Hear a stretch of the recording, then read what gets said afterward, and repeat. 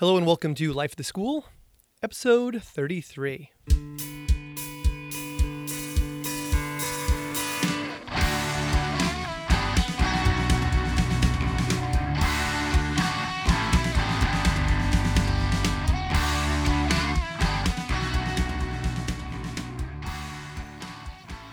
Hello, my name is Aaron Matthew, and I'm a biology teacher at Acton-Boxborough Regional High School in Acton, Massachusetts. Each episode of Life at the School, I like to sit down with a fellow life science teacher and ask them how they get in the classroom, what are they currently working on, and what are their hopes for the future. This episode, I sit down with Clifford Nefrada. Clifford is a science teacher at Arcadia High School in Phoenix, Arizona. Clifford teaches Biology 1, AP Biology, and Human Anatomy and Physiology. Clifford is a practitioner and advocate for active learning. That includes Arcadia's Students Working Actively with Technology, or SWAT program, POGLES, seminars instead of lectures, standards-based grades, and mastery learning. Clifford is a regular and active participant in the National AP Biology Teachers Group on Facebook and is one of the moderators of the National Anatomy and Physiology Teachers Facebook group as well. Outside of the classroom, Clifford also serves as the Arcadia High School wrestling coach. Welcome, Clifford. Thank you. Thank you very much. Thanks for having me. It's great. We were chatting a little bit, and it's funny. We were chatting a little before we got going, and we didn't talk about baseball, which I actually have a game going on in the background. Watching Nationals Cubs go at it. Yeah, and then I know that's only the warm up act for you. You got exactly. the Dodgers later on. And as promised, I told you we're recording this on Indigenous Peoples Day here, where I am on a day break and you are on your fall break. You get a week fall break off, and the Red Sox were eliminated this afternoon. Exactly as I had predicted. As I had predicted, I honestly thought they were going to get knocked out in Game 3, but they managed to do the dagger in the heart of like blowing the game in the 8th today instead. So great day for baseball. Great day for baseball. Let me tell you. Yeah, not a bad day to be off if you're a baseball fan. Exactly. Yeah, so I've been sitting around grading term papers with the baseball game on in the background, and looking forward to this talk. So I'm so glad you could join me. So let's get into that first question. How did you become a science teacher? What led you into the classroom? Well, it's kind of weird because I'd always been the kind of student where not that everything was easy, it's just nothing was so difficult that I had to choose my route. So I had gone through high school knowing that I was very interested in science, and I was very interested in biological sciences, but I had no idea what I wanted to do with it.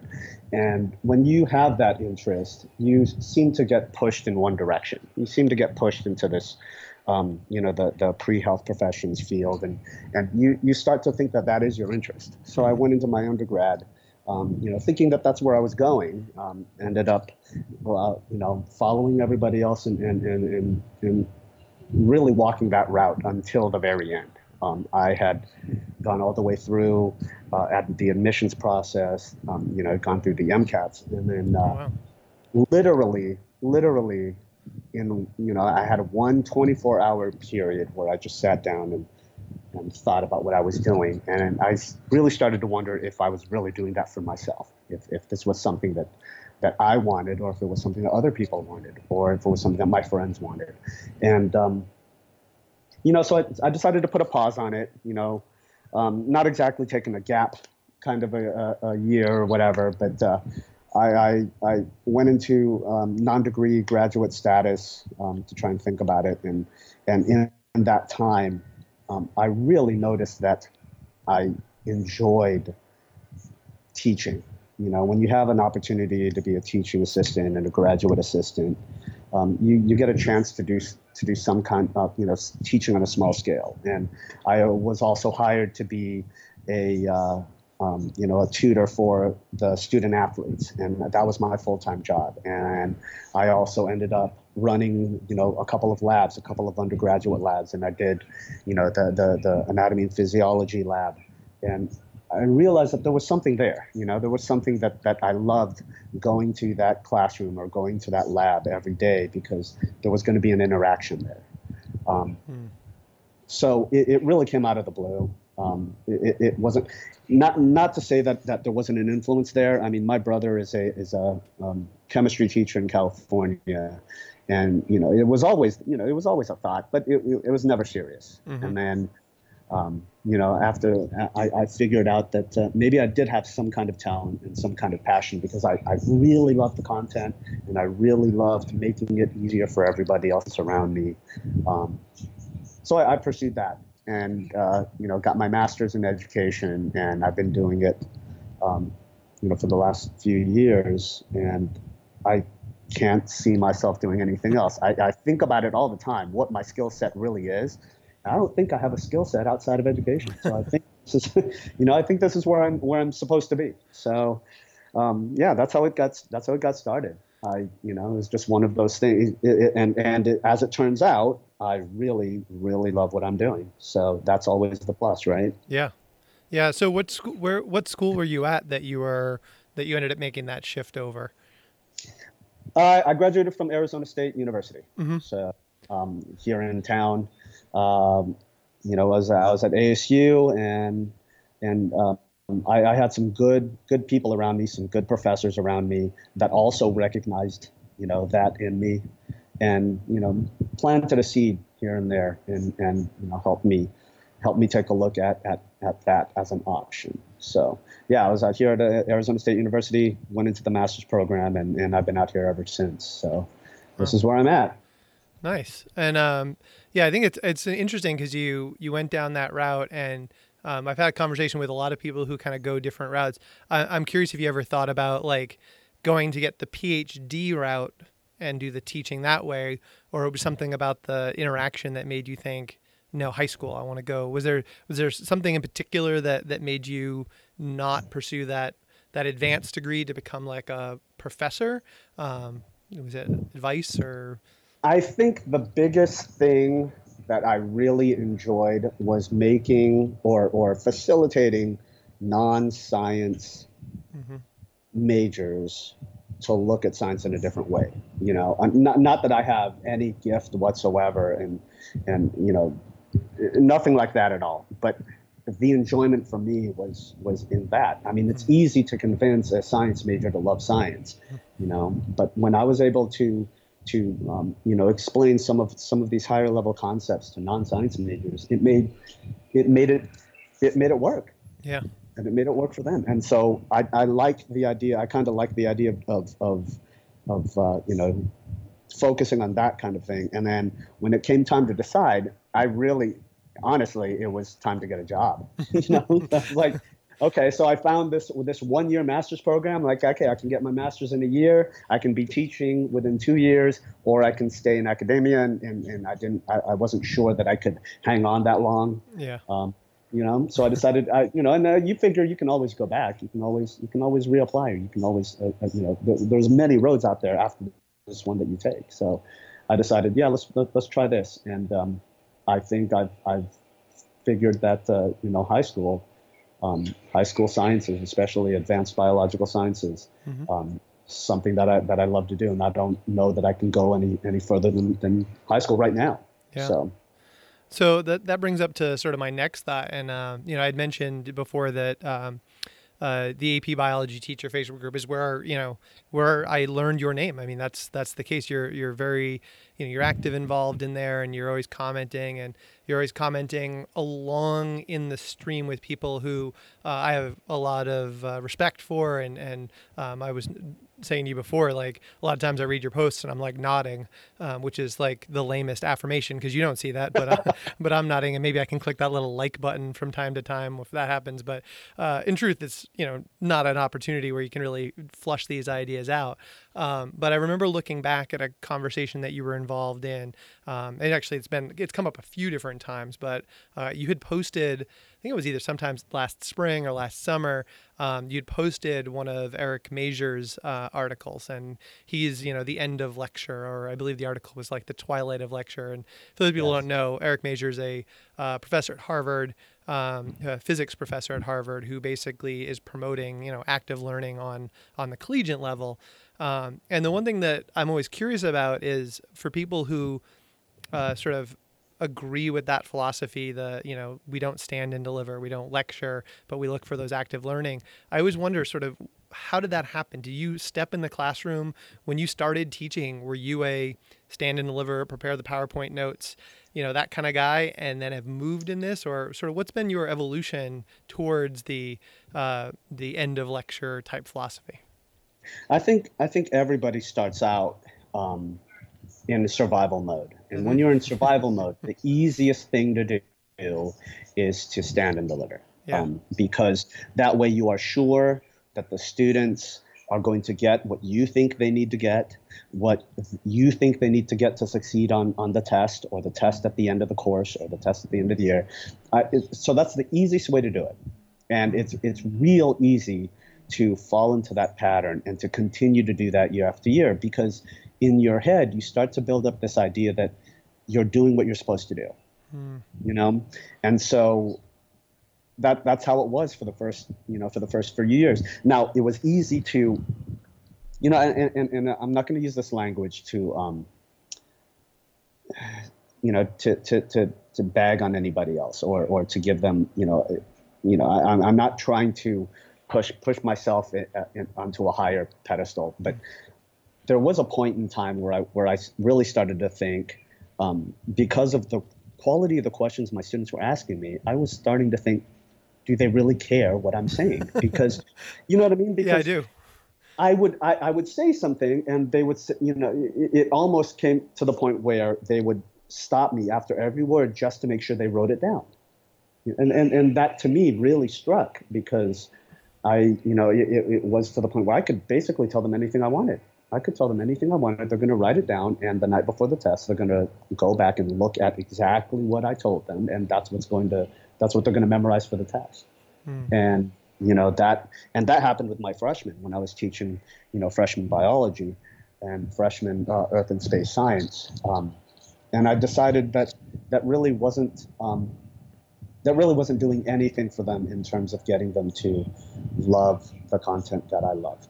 Mm. So I started to try and explore other ways, and I started to explore ways to make my lectures a little more active. Now, I always considered myself, and again, this is one of those ego things that teachers always go through, that you really believe that you are some kind of talented, lecturer. And I still believe that to this day. I really feel like I can get in front of a group of students and I can lecture, and it'll be entertaining, and it'll be active, and they'll be engaged, Mm-hmm. and it'll be a beautiful 50 minutes of, wondrous storytelling. But then again, is that really what I want them to, do I want them to get everything from my words? Mm-hmm. So I started to look for ways to make my lectures a little bit more active, and it just slowly started to integrate, apps and technology where I could. And then I, saw some of this work from Eric Major, and I read his article, and I started to think about it a little bit more. And then I ran into, Kanufke online, Mm-hmm. David Kanufke's website online, and I saw how he started doing things. And I started to see that there was another side here, that there was really this true active learning component. So it really didn't happen until the last maybe 4 or 5 years, where I really started to dive into this idea of changing the way my classroom was. I loved standing in front of my students and talking, because all eyes were on me. Mm-hmm. But when I had time to reflect, and when I read the quality of my responses, when I read their writing, it was really, they were parrots. It was a parrot of what I was telling them, and I didn't want that. Mm.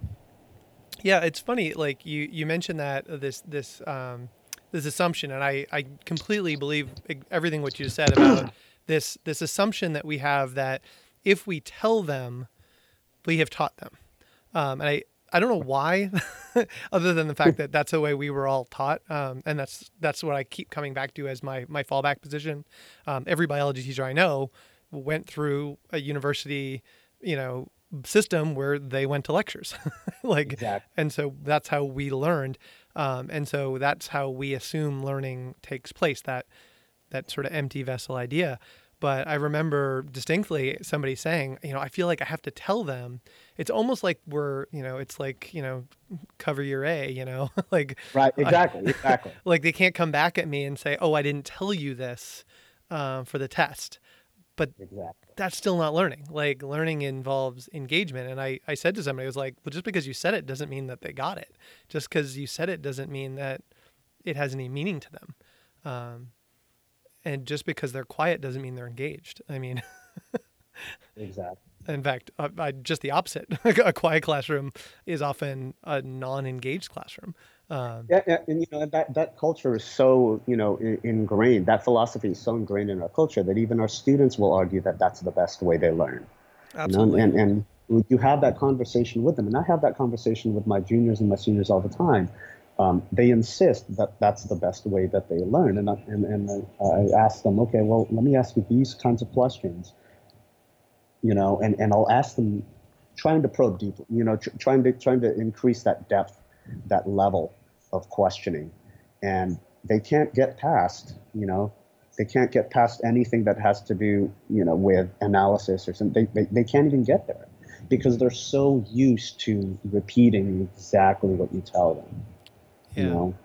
And it's one of those things where you even have to train them how to ask questions because, when they're asking questions, when they ask questions, they think a high level question is something like, so what do we need to know about this? That's not really a question, are you? It's one of those things where, and I'm struggling with it too, because every year your students are going to be, different. I think this year the students that I have want so hard to, or they're trying so hard, and they want so much to fall into my idea, my philosophy, and they're trying really hard, but they also have this eye on their transcripts. Oh, yeah.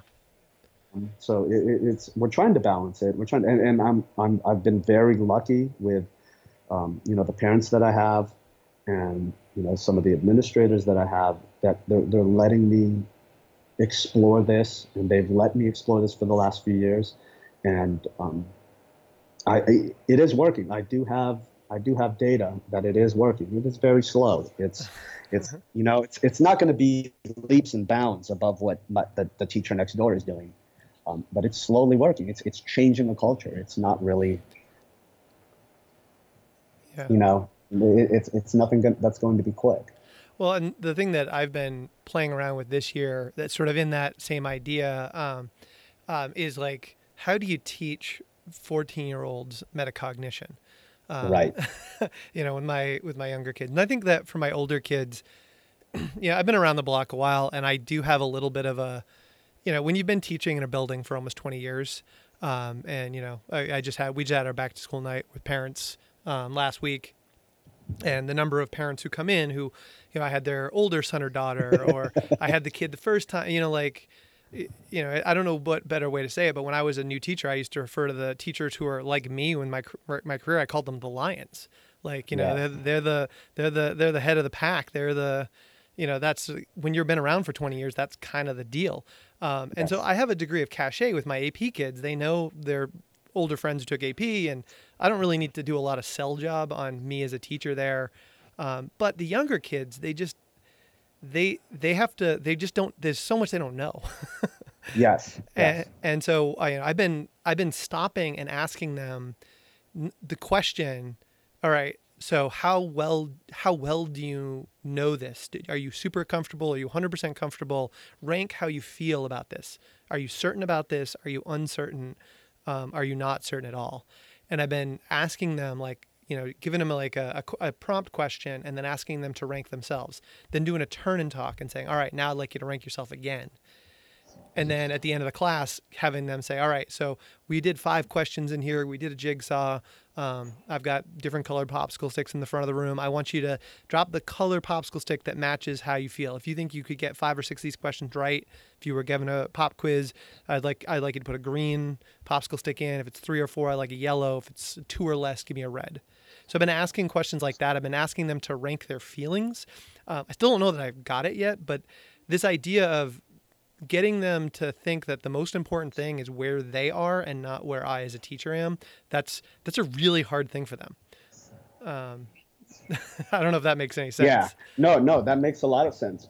It's real hard for students to understand what we really want from them until they're mature enough Hmm. to understand that it's okay for them to have a range here. Um, when they're younger, they just want to get those. They want to rank themselves at threes and fours because they want to impress you. Uh-huh. They show you that, oh, hey, we are good students, we are listening to you, you are a good teacher. So I do know everything. I do know this stuff. It's kind of that's definitely something that we have to teach them. And it's easy for teachers to say, reflect on this. I want you to write a reflection on this. But we're not teaching them how to reflect. Yeah. And that's something that I have to start with at the beginning of the year. Um, Even as they're coming to me as upperclassmen, I have to teach them how to truly reflect, and that I'm not judging the reflection. I'm not judging on them on their reflection. Yeah, that's the one thing that I find it's I haven't figured out what pushes those buttons the right way. I wonder if it's like they don't want to feel like, what's the best way of getting their rankings? Like I definitely feel like it should be anonymous. Right. And so I've been doing some of those anonymous, but also it's got to be anonymous to not just me. It's also got to be anonymous to their peers. Right. Like there's a few different ways I got to do this. And I've been trying different, like, opening questions and closing questions to have people, you know, tell me some feedback and that sort of thing. And again, so far I feel like it's sort of working, but I also feel like I'm not quite where I need to be. So, I'm hoping to get some feedback from them as we go in and maybe we get some stronger pieces. But Yeah, and I think we're all there. I yeah, think we're all there. I think it's a lot easier when the students have had you before, so they know, they've been immersed in your philosophy. yeah, That's a lot easier. And when you have the new students coming in, they are still in that mode where they have to, they have to impress the teacher. So it's real hard for them to get that reflection piece. But that's really important to what we're trying to do. That's really important to what we're trying to do because we're not going to dictate to them, how fast they have to move through the material. I'm going as fast as they are, or at least that's my ideal. My ideal is to make sure that we go as fast as they can master the material. And I can't accurately judge their mastery unless they have a piece in that.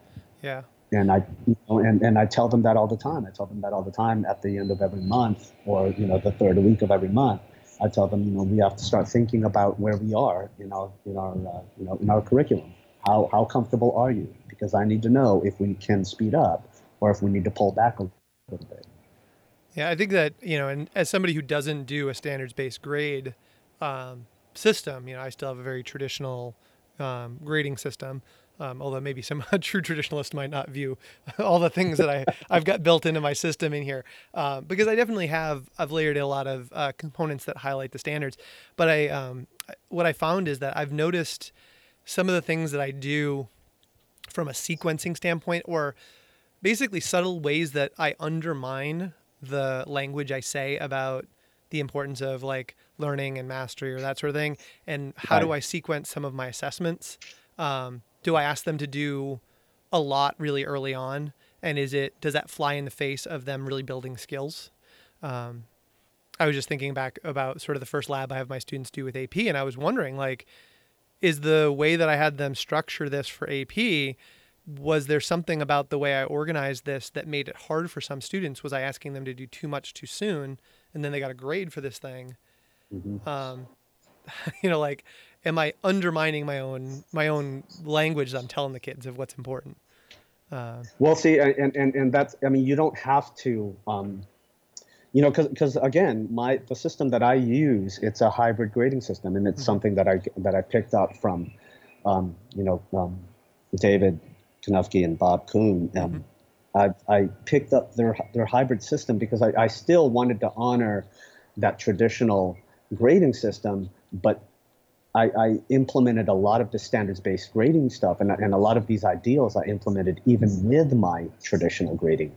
That because I'm a lot more interested now than I ever have been in whether or not the students are, where they are on the journey, yeah, rather than can we get to the end because we have we have an EOC that we have to take in May, Yeah. um, and that's one of those things that again, the students, they don't really hear that. They don't really hear that enough, that it's okay to slowly walk. We don't have to run. We don't have to sprint. We can slowly walk there, Yeah. and we'll eventually pick up what we need to do. And if we don't pick up the specifics, you'll have all of the skills you need at the end of it anyway.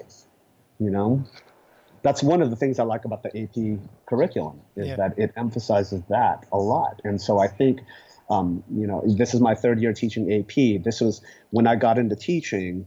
That was my goal. It was my goal to teach AP Bio and anatomy and physiology, because that's where I came from. That was my background. That was my undergrad. Mm-hmm. I wanted to hit that high level science stuff. And when I finally got here, I did. It wasn't about the content anymore.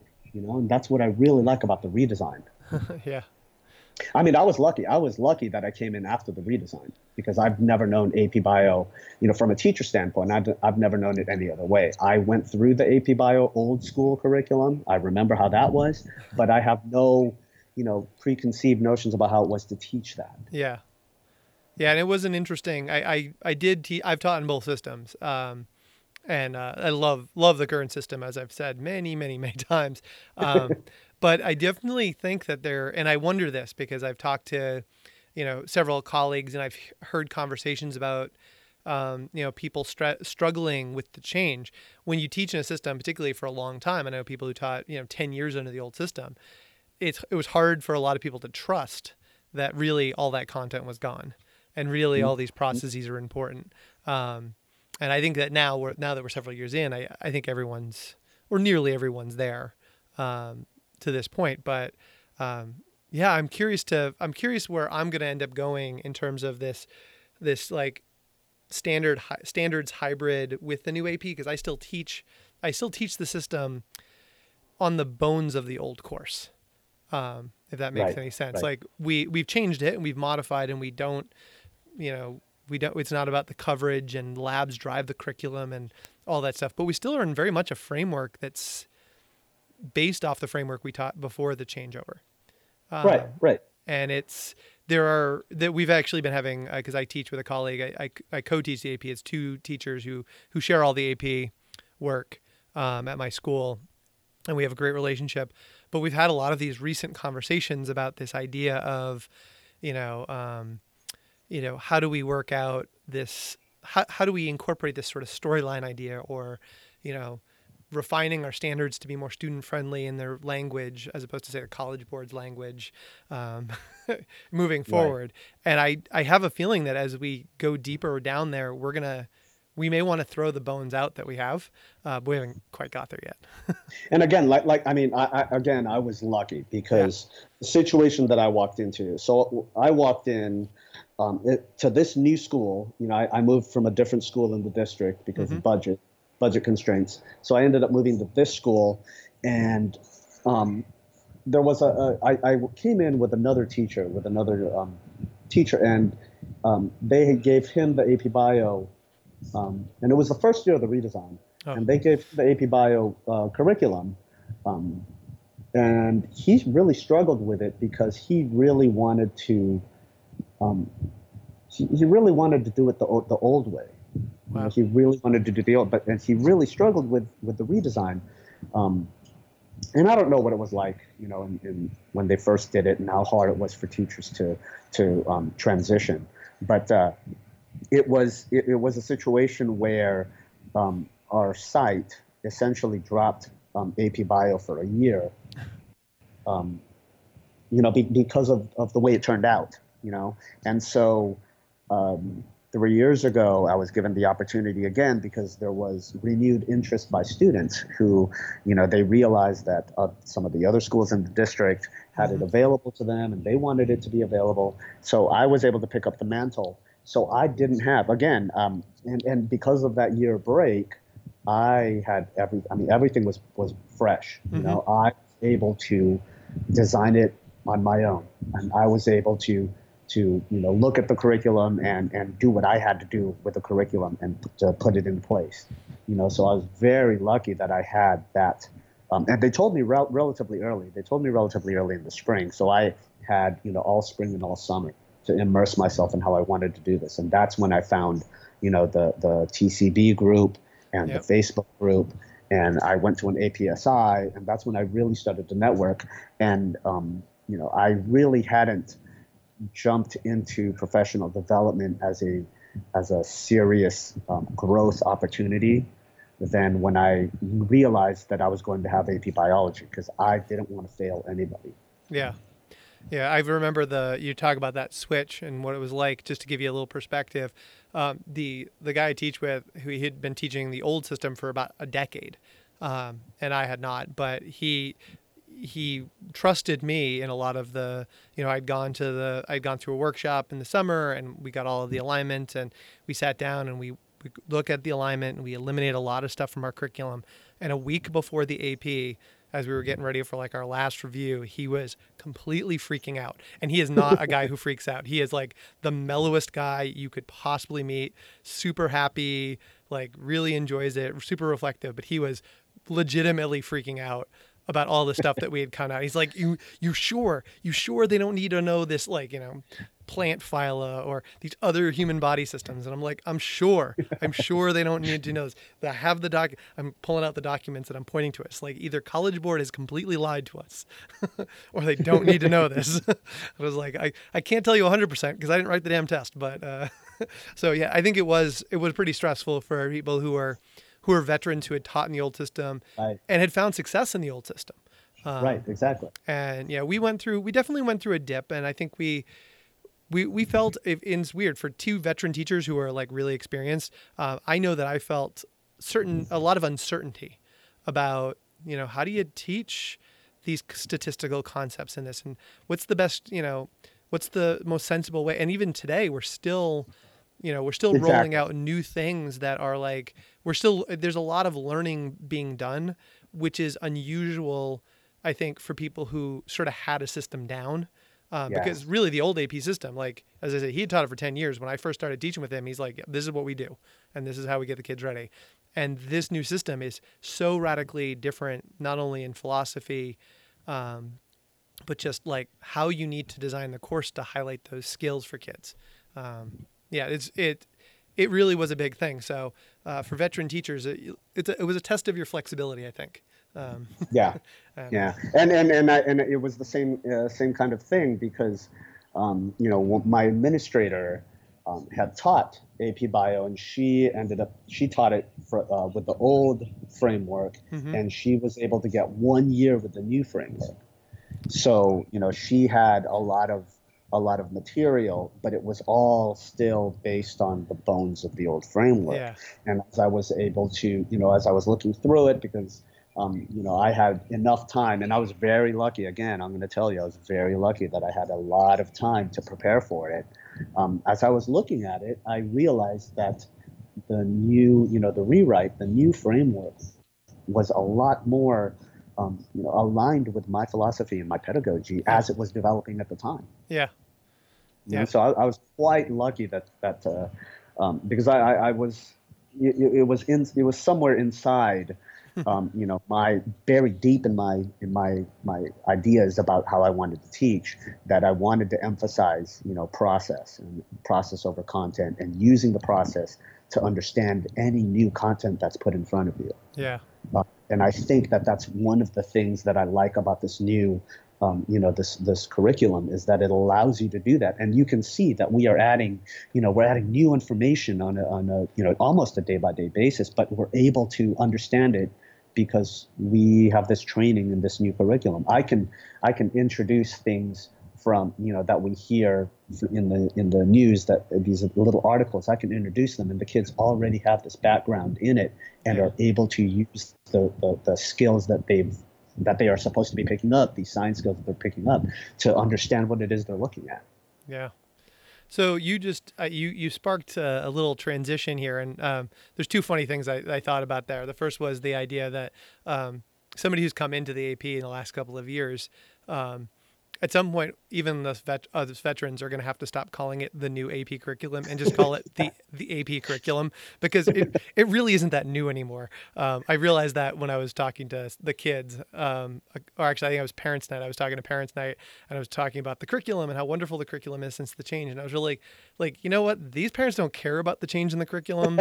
As I went through my first little spiel to the back to school night, and I was like, yeah, I should just call it the AP curriculum and how wonderful the design is, because it doesn't really matter what it was like 6 years ago.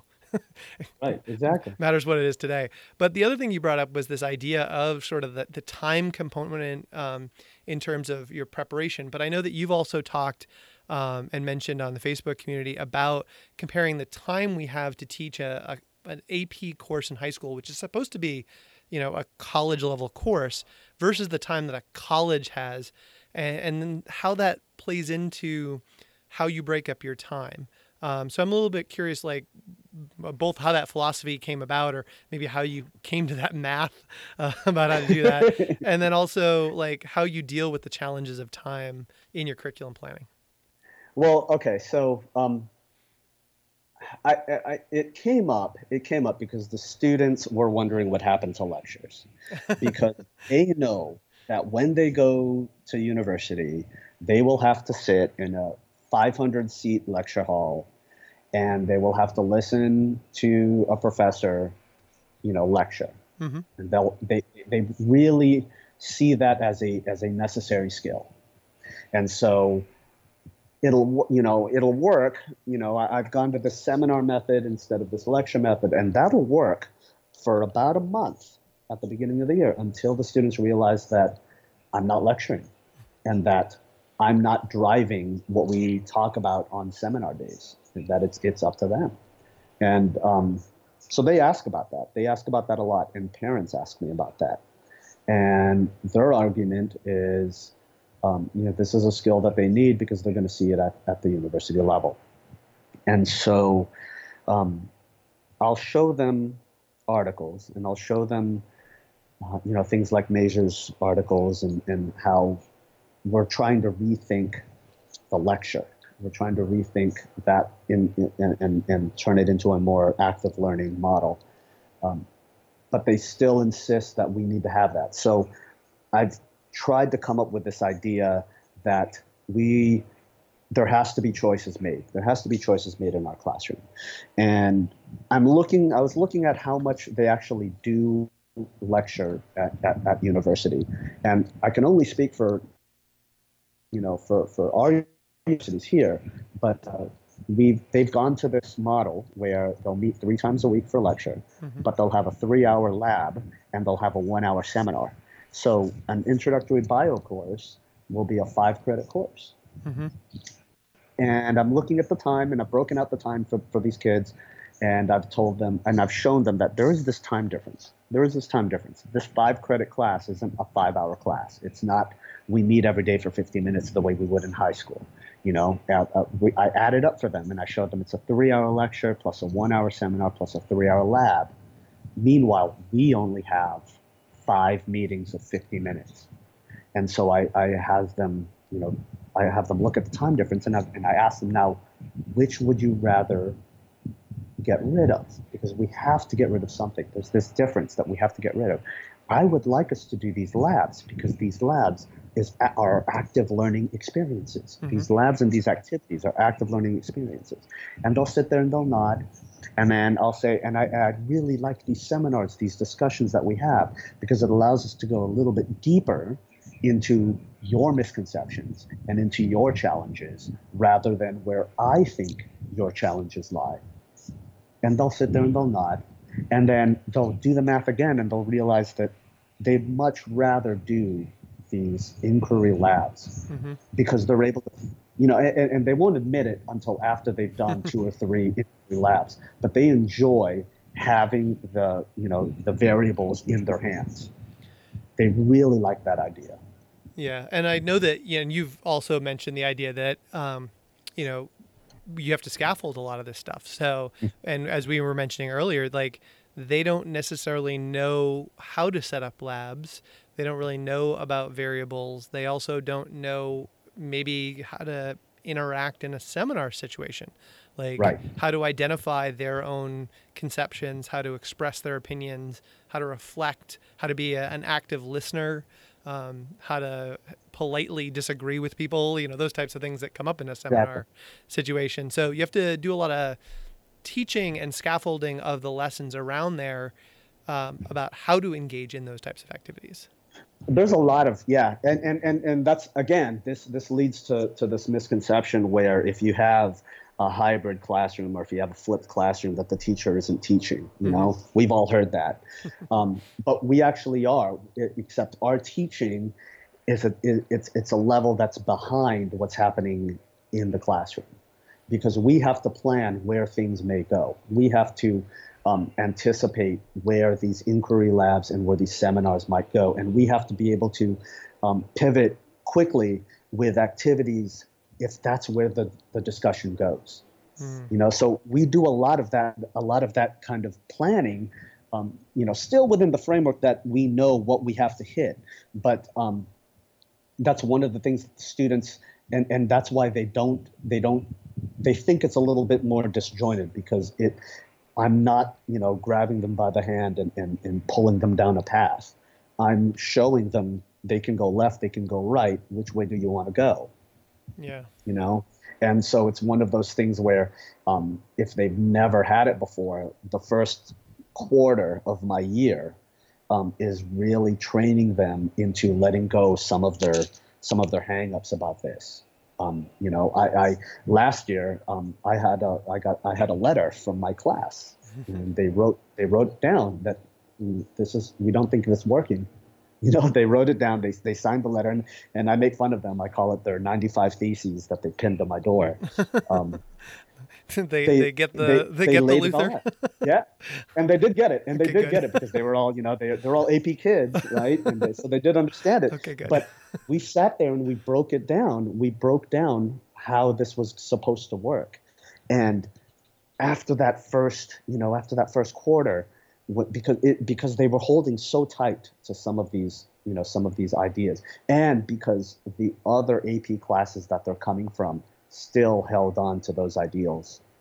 They just weren't used to it. They just weren't used to being wrong. And recognizing that it was okay to be wrong, as long as they revisited it and reflected on why. And I don't want to say wrong, because wrong isn't really the word here. Yeah.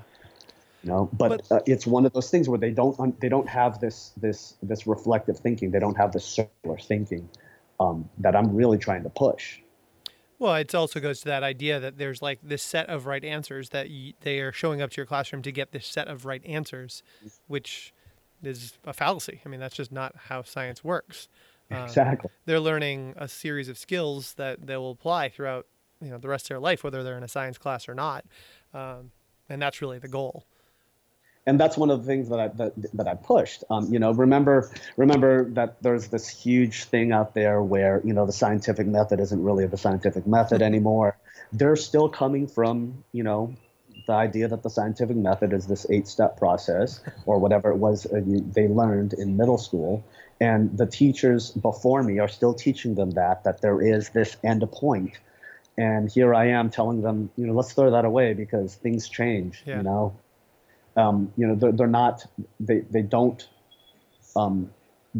understand that it is not a step 1 through 8 thing. Yeah. And I'm really trying to reflect that in the way that I run the class as well, because I allow them and I want them and I encourage them to explore and maybe get something. And again, wrong is not the word I'm looking for, but I invite them to get things wrong, and they hate it. They don't want to mess up their lab. Don't want to mess up their notes. They don't want to write anything until until they're absolutely sure, until I've told them that it was correct. Yeah, I actually had this very conversation with a student just the other day. I had my students setting up their lab notebooks for their upcoming lab, and this kid had this like blank sheet of paper on the table, and I'm like, "Where's your lab notebook?" He's like, "Well, I don't want to write it in my lab notebook yet." And I was like, no, that's the point of the lab notebook. He's like, well, what if we change my mind, or what if this is no good? I was like, then it's in the lab notebook. It reflects the process. It reflects the process you went through. The lab notebook it's the thing. Like, And he was like, Exactly. he was so And puzzled. I treat all of our notebooks that way. Yeah. I do this. I use that interactive notebook style of where you only write on one side of the paper. You keep that left side blank so that you can make your notes and make your changes and make your reflections opposite, what you wrote on the other side. Yeah. And they don't like that. They want to have these clean sheets of papers. Yeah. You know? I show them my undergrad lab books all the time. And I show them that, hey, look at what we went through. This is what you go through when you are in a lab and when you are doing research. You are going through a lot of revisions and a lot of rethinks and a lot of, and I show them these things. And it's still, because they don't want to have that. They think that any of those redos or any of those reworks, they think that that's a sign against them. And I want to show them that no, this is actually showing me that you are thinking, that you are rethinking. Yeah, they're more than just a parrot. Absolutely. All right. So now that we've talked sort of about your philosophy and where you are today, what are you looking forward to moving forward in the classroom? What's exciting for you about the next couple of years? I really want to explore this whole gradeless idea. I want to take my ideas of standards-based grading, and I want to take it a little bit further, especially with biology one, with my Bio 1 kids.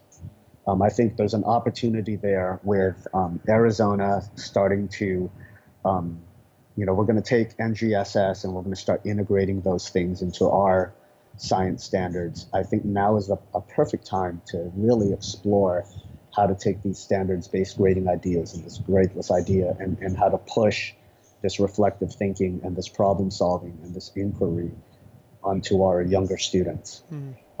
That's what I'm really excited for, is this rewrite and this integration of NGSS. And I have in my department, we have a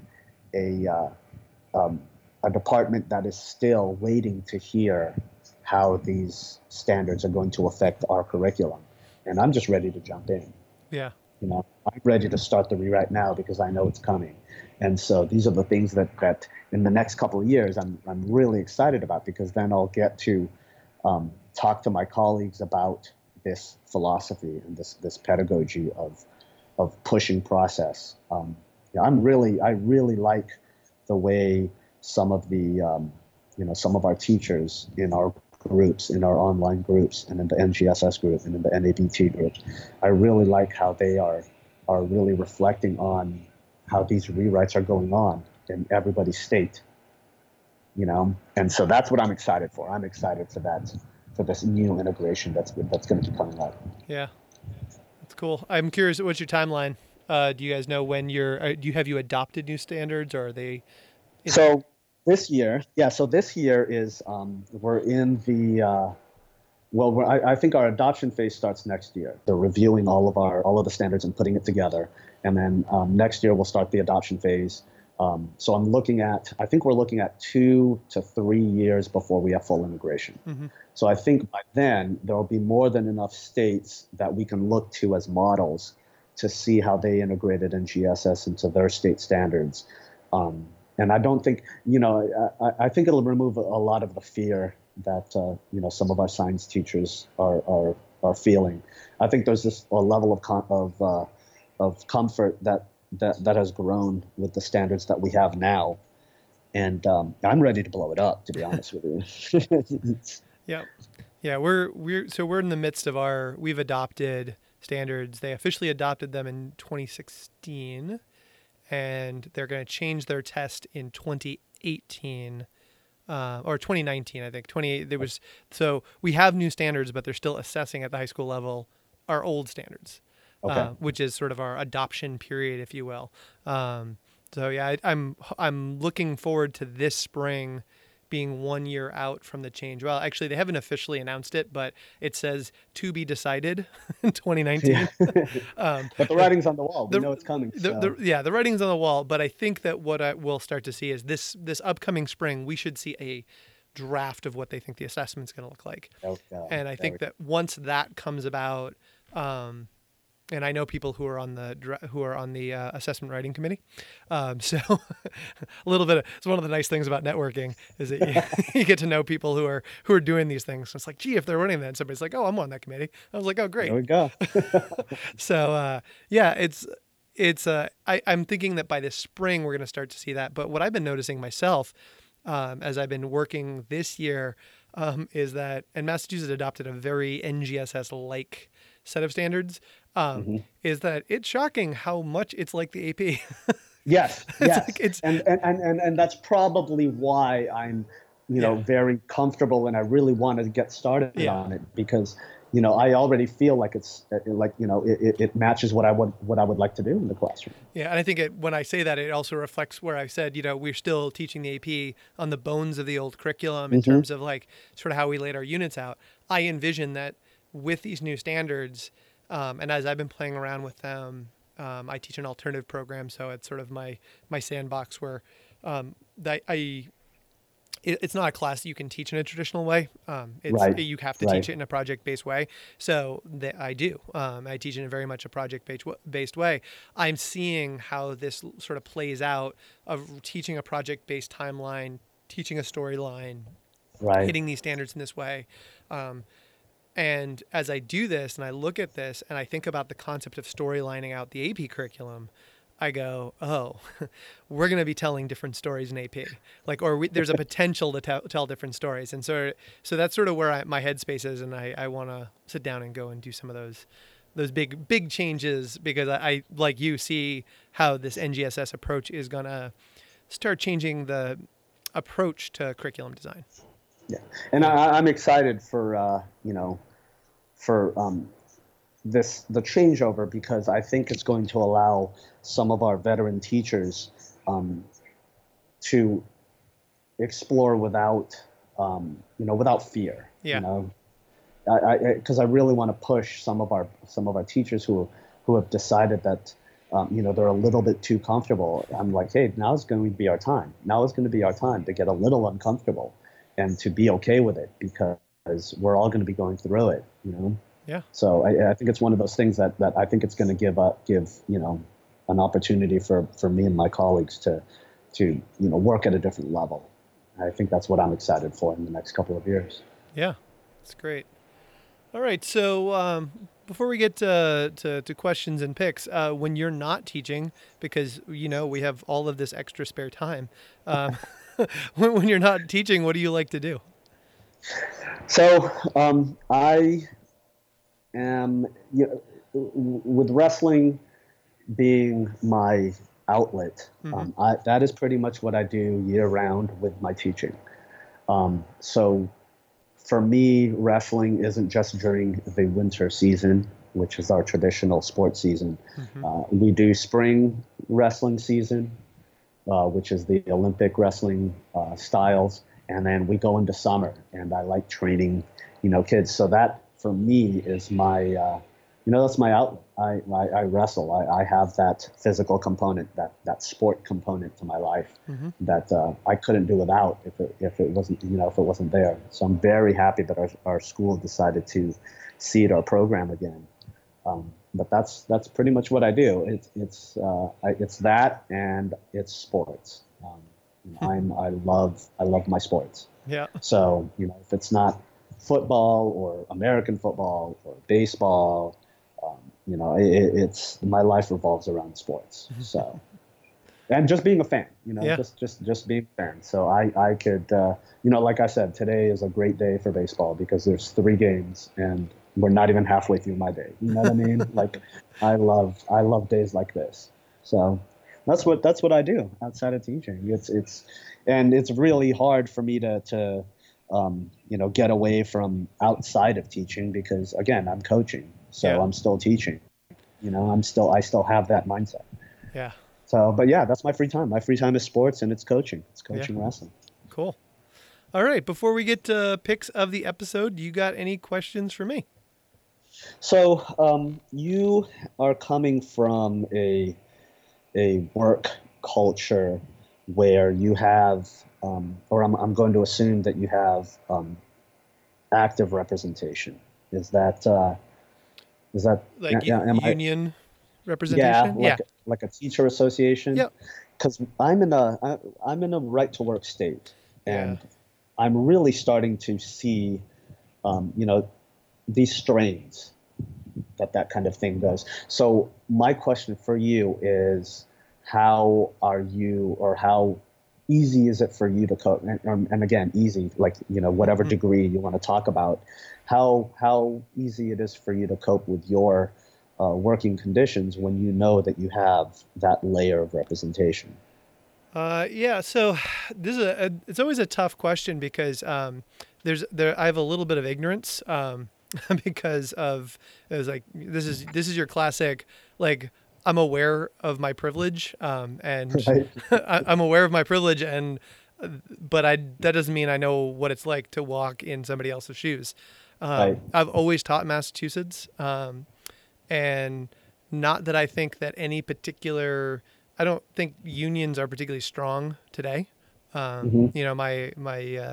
I grew up and my father was a carpenter when he was younger, before he went back to school, and I come from tradespeople and I remember sort of the union days of those guys growing up, and sort of the talk of those types of unions, of carpenters unions and like electricians brotherhoods and plumbers and those Right. types of groups. And so for me, like growing up, that's sort of what I envision in terms of union. And teachers unions are a different network because it's a professional union. Um, Yes. but I certainly know that having talked to teachers who teach in other states and right to work states who they don't get raises at all, that Hmm. don't really have a lot of um, they just don't have a lot of process as an employee. Like if they have a problem, they don't really have much of a voice. Right. I don't really know what that's like to have that. Now, I teach in a very good school with a pretty good relationship between the school, the teachers in the school, the central office, and our school committee. That's not to say that it's always like, sunshine and roses. It, there are disagreements amongst those three groups in terms of, compensation and contracts and that sort of stuff. But most of the time that I've been where I am currently, I have felt that it's there's a group who's looking out for my best interest, um, and that if they can't make a change, it's because the winds are stronger than a group of teachers in our district can hold. Hmm. So, for example, there have been some laws that have pushed through changes to um, you know, health insurance, or they've pushed through things about like our state assessments or standards or teacher evaluation or things like that. And there have been laws that have been pushed through. And when those laws are coming up for discussion and debate, the teachers unions in Massachusetts are very vocal about the changes before they get to the state senate or the state house, before they get to the Hmm. governor's desk.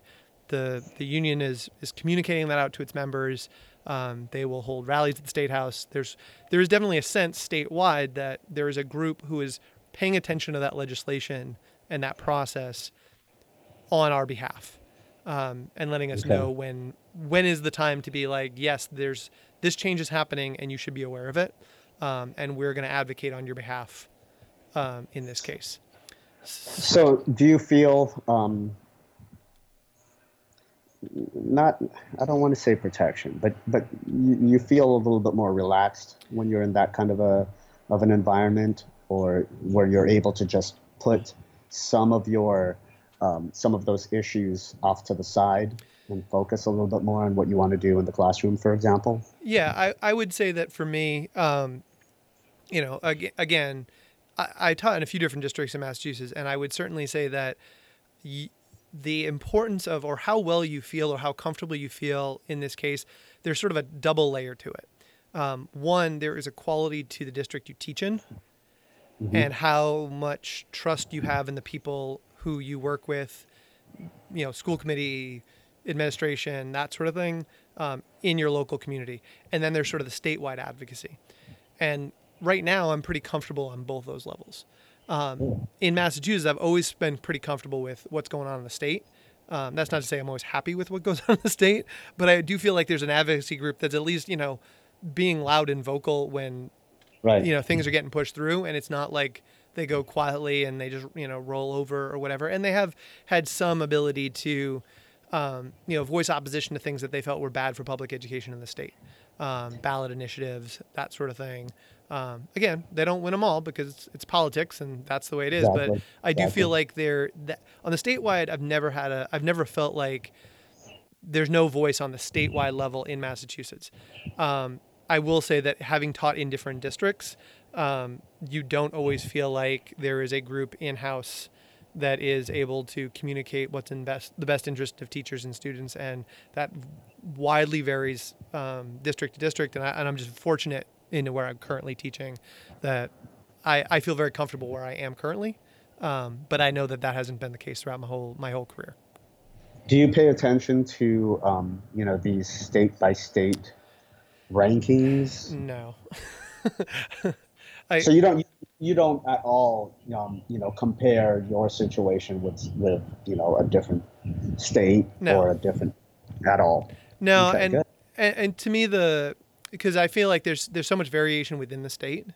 I mean, there's also a few things like I'm a 40-something-year-old guy, married, 2 kids, house, mortgage. I'm not going anywhere. Like if I was to look and get really caught up in it, I might get really caught up in the fact that like if I'd moved to Connecticut, would things be better? Right. If I go to, are there a handful of places where things might be, maybe better compensation or slightly better environment for teaching? But the truth is Massachusetts is a pretty darn good place to be a public school teacher. Absolutely. And I know that, and that's from just, that kind of experience. But then within the state, I taught in a school district which was the lowest per pupil cost in the state of Massachusetts, and they couldn't pass an override to get things done, like things to make the school in compliance with laws. Like they just it was, and so it's to me that there's this community level where if your community supports you, that's really big. And when I talk to people who teach in other states, whether it's a right to work state or it's a state where unions are pretty strong, there is still a variation community within those. So there are communities where even though it may not be great for teachers throughout the whole state, there are pockets where it's really good to be a teacher. And similarly, there are places like in the Northeast where it's really good to be a teacher, but in certain schools it's not so great. So you have an opportunity then as a veteran teacher to maybe to talk to teacher candidates or things like that. Mm-hmm.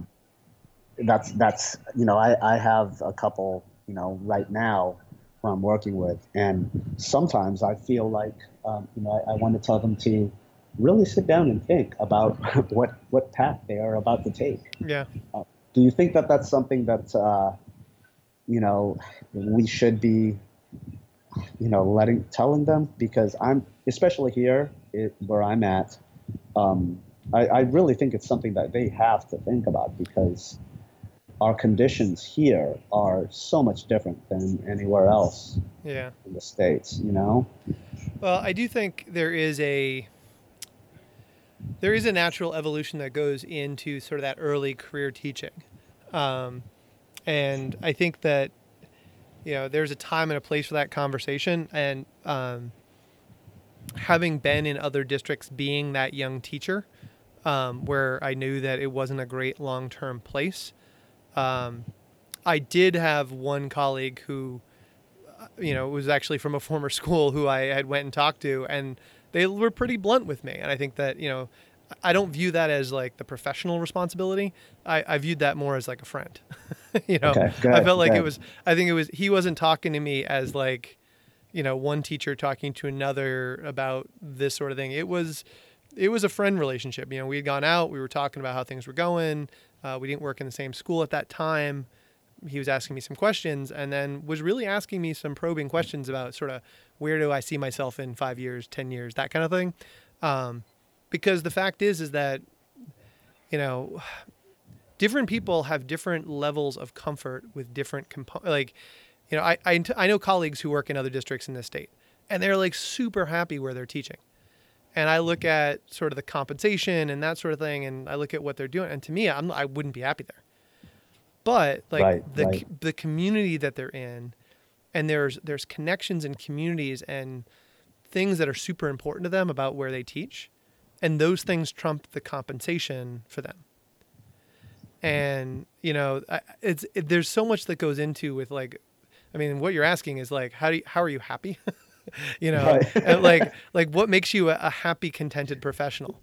And there's things that I have as my threshold of, as I'm there, like you're asking me about these conditions and stuff like that, and I'm a happy, contented professional. So those things don't ring with me. Yes. But I think that when you talk to your friends, and they're particularly when they're at a crossroads, and that was a point with me. I was a young teacher, and I had, I wasn't settled. I wasn't married. I wasn't, I didn't have kids. I didn't have a house. And the questions they were having, he was an older teacher who could sort of see those, those decisions that were going to come down the line, and was able to ask me the kinds of questions about how was I setting myself up, to be the person that I wanted to be the professional I wanted to be going forward. And I think that's, in some ways the role of friends who don't necessarily have the vested interest in the building. Yeah. I don't know. That's maybe not the best answer, but No, that makes a lot of sense. That's That really, yeah, that makes a lot of sense. but I do know that it's tough, and I would love to say that you're alone, but having heard stories from teachers in a variety of states around the country, there's a lot of places that it's not a great place to be a teacher. And it makes me, wonder, if sometimes there's people who say there are, that public schools can't do anything, and then they undermine the public schools doing anything. Right. And so if your philosophy is that the public schools are failing, and then you set up a series of events to help the public schools struggle and be unsuccessful, that's a good way of winning an argument, but it's a really bad way to treat our kids. Right. So that's a come to reckoning conversation. But I will tell you, there are people who I teach with in my building who feel the same exact way, and I don't think where I teach is a tough place to teach, but there are people I know who I've worked with in my building who feel that way. So as I say, to me, it's a very personal difference in terms of what makes you a happy, contented professional. Well, it's just it's good to hear from someone on that side of the country where conditions are definitely completely different than what I'm going through. Yeah, so it's good to hear. Yeah, hopefully it will be more equitable everywhere at some point. At some point. At some point. Before we go down that road, let's move on to picks of the week. So Clifford, what is your pick of the episode? Well, I think I really like this time of the year, this time of the school year, especially because it'll usually come out the week before we go on fall break, and I really like it when the Nobel Prizes start coming out. Especially because the science Nobel Prizes come out right at the beginning of the week. And I really like showing and pointing out to my students that the things that we are studying was built on, these scientists. And this is what we're looking at. And remember when we talked about this the other week, and remember when we talked about this when you were freshmen. Well, this is the research that started it all.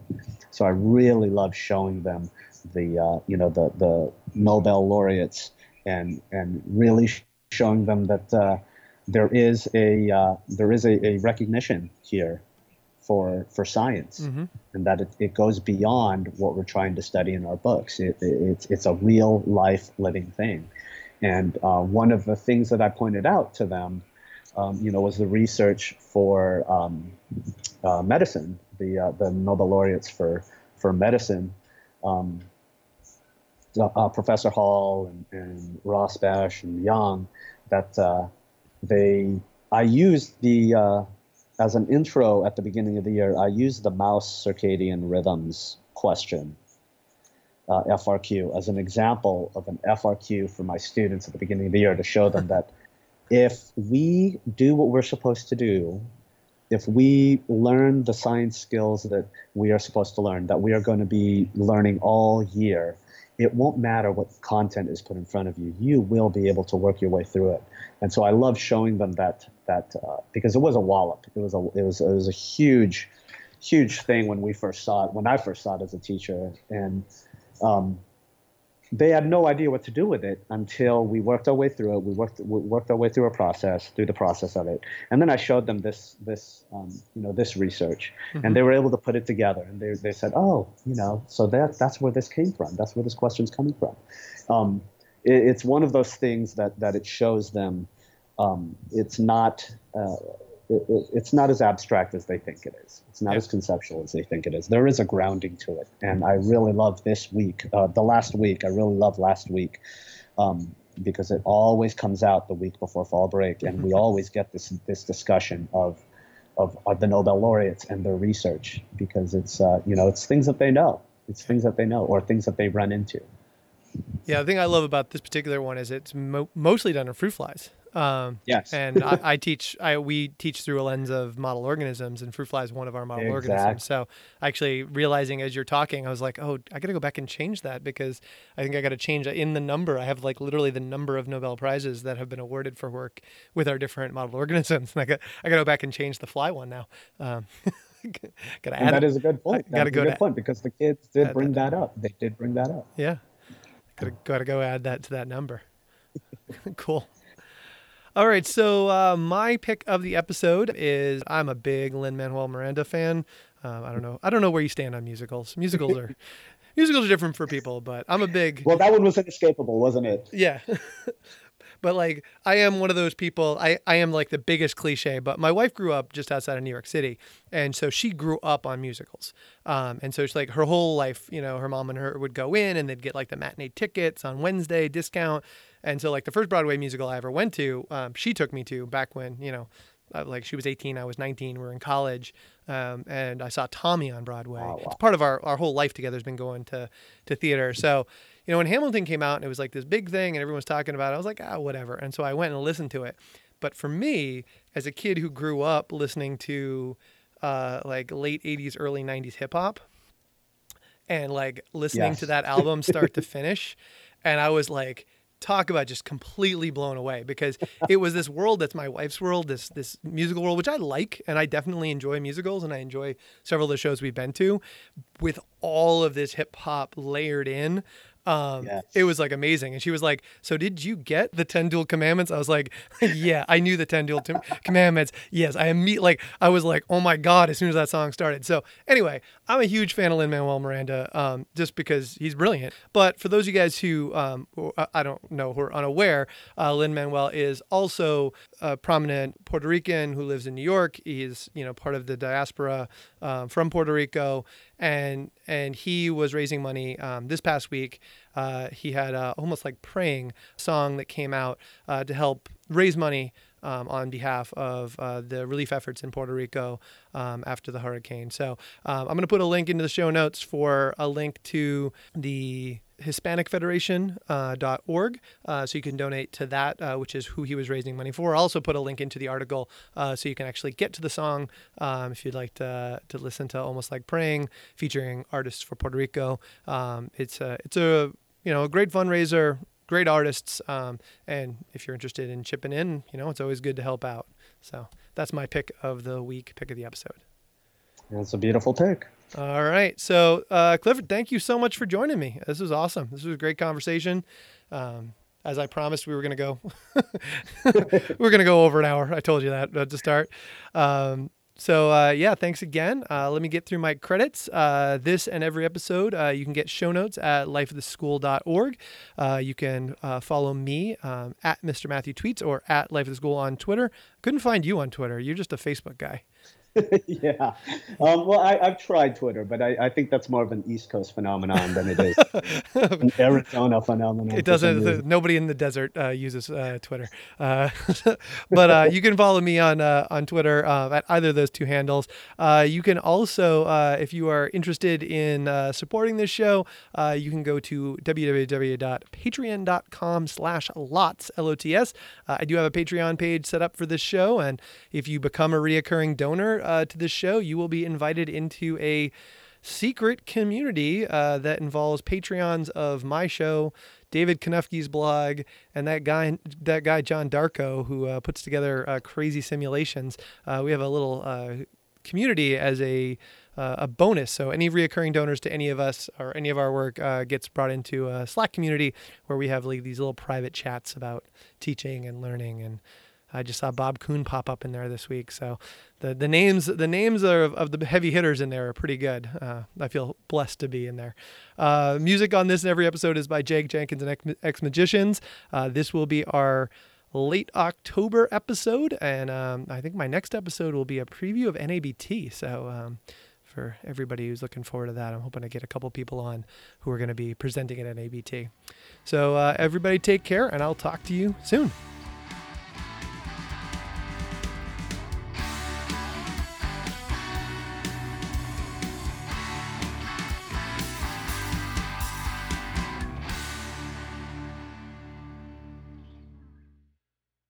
Well, we've done enough complimenting. We can start get the formal recording going.